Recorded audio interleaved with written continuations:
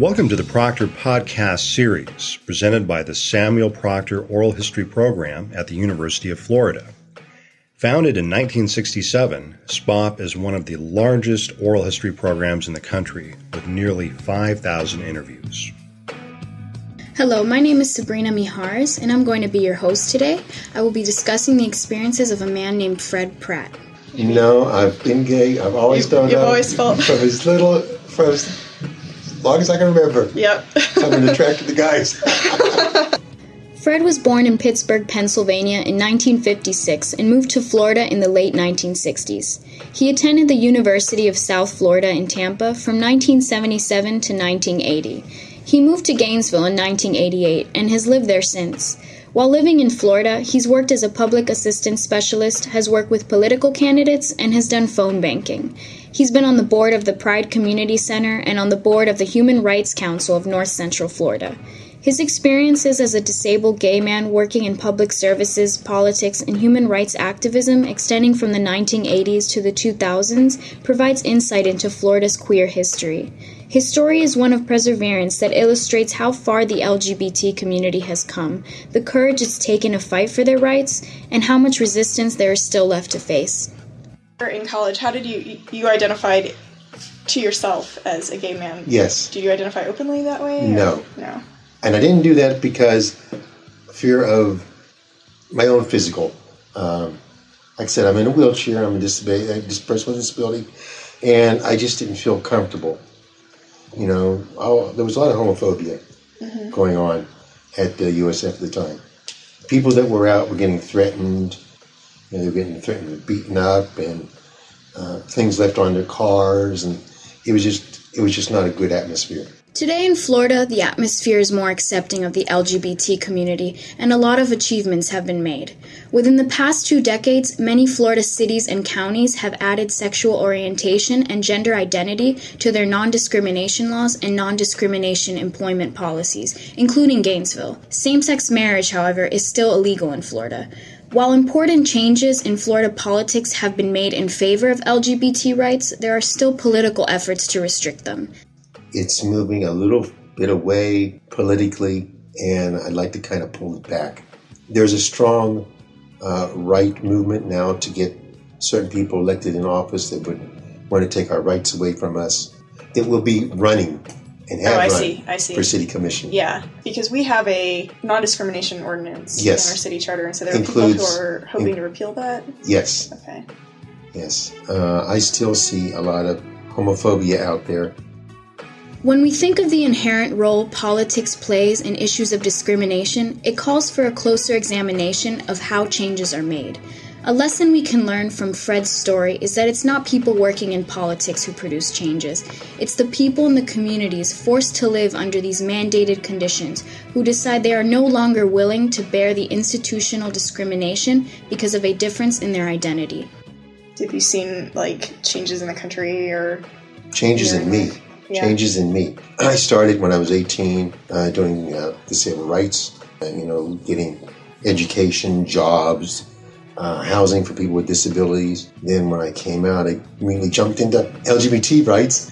And I did that mainly because I felt I needed to come out and because I couldn't see the difference in disabled rights and LGBT rights. I mean, there are differences. I'm not saying there aren't, but there are a lot more similarities. I mean, the right to have a job, the right to have a family. I mean, even then, back in the 70s, I couldn't adopt children. So there are very real parallels. I couldn't adopt children. When did that change? Very recently, in the last 4 or 5 years, yeah. Florida was one of the last states to do that. Fred represents a unique situation. He's a part of 2 minority groups, the disabled community and the gay community. The influence of his dual identity on his beliefs is clear. I think that's interesting. Your politics seem to be integrated in a way. In everything. Yeah. Come and say it, yeah. Yeah, do you have a sort of worldview that you can articulate or sort of an ideology that you can describe? My ideology is let's get along. I mean, we're all one people. You know, I believe in this, what they call one world. I'm not talking about New Age. I mean, I'm not talking about one government, but I'm talking about we're all one people. Even though there is a shared experience of forming part of a particular minority group, there isn't always a strong coalition between them. The gay and lesbian community would not talk to the trans community When? for the longest time. Oh, when they tried to get past, I think it was a couple years ago, during the time we got sexual orientation added to the county's the county's anti-discrimination ordinance. We figured it out. We needed to be tight-knit. Fred witnessed a lot of division within the LGBT community, but even more between the LGBT and disabled communities. I went to a statewide disability conference in Orlando, and this is getting off the story I was going to tell you. This is another story. And they did breakout sessions on housing, education, health, and employment. And then they added in a segment on sex and sexuality.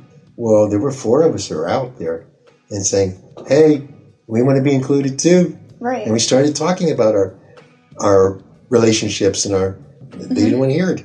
They went so far as to close down the disabled community and the LGBT community. Do not speak to each other. I have no idea why. I've spent years trying to figure it out.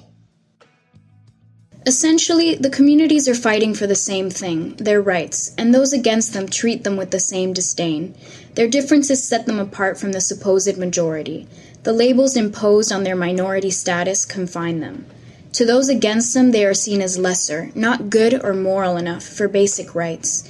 They are not viewed as individuals with depth, but as a minority. I was working with the LGBT community to get the sexual orientation added to the county's anti-discrimination ordinance. And one day I was going, I don't remember where it was now, and the guy turns around and he says, yeah, there's that crippled queer. So they referred to me as the crippled queer during that whole time. Who specifically? Group? One of the anti-gay, The gay and disabled community saw Fred with the same lens as the anti-gay community, and they isolated him. The gay men didn't want anything to do with me. Matter of fact, a few of them who were leaders at the time treated me like I didn't know what I was doing. Really? When I went to volunteer, yes. So I bet you showed them quickly. I had to, yes. Do you have any idea why? I think they just saw the disability. Straight people do the same thing. They just see the disability. They don't see, what I can do. These experiences have shaped the way Fred views these issues. For him, it's about uniting people and educating them on the importance of equality. I did a lot of the, I ran the phone bank for the No on 1 or the No on 2, the local one. The local getting trans added to the... How did that go?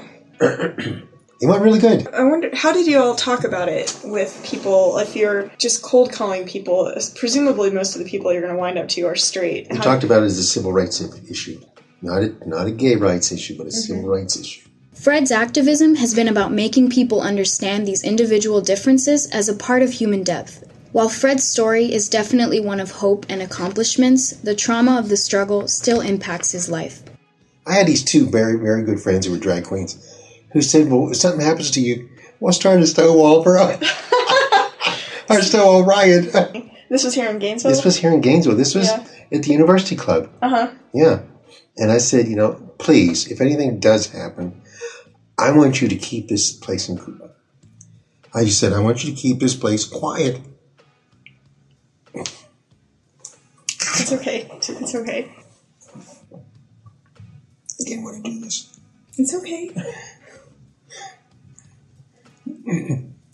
I said, because I didn't want anything that would happen to me be the cause of anybody else getting hurt. Fred has made choices to fight for equality in his community, choices that have posed a threat to his safety and his loved ones' safety.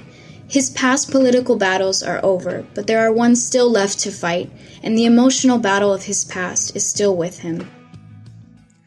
Thank you for listening to this episode of the Proctor Podcast series.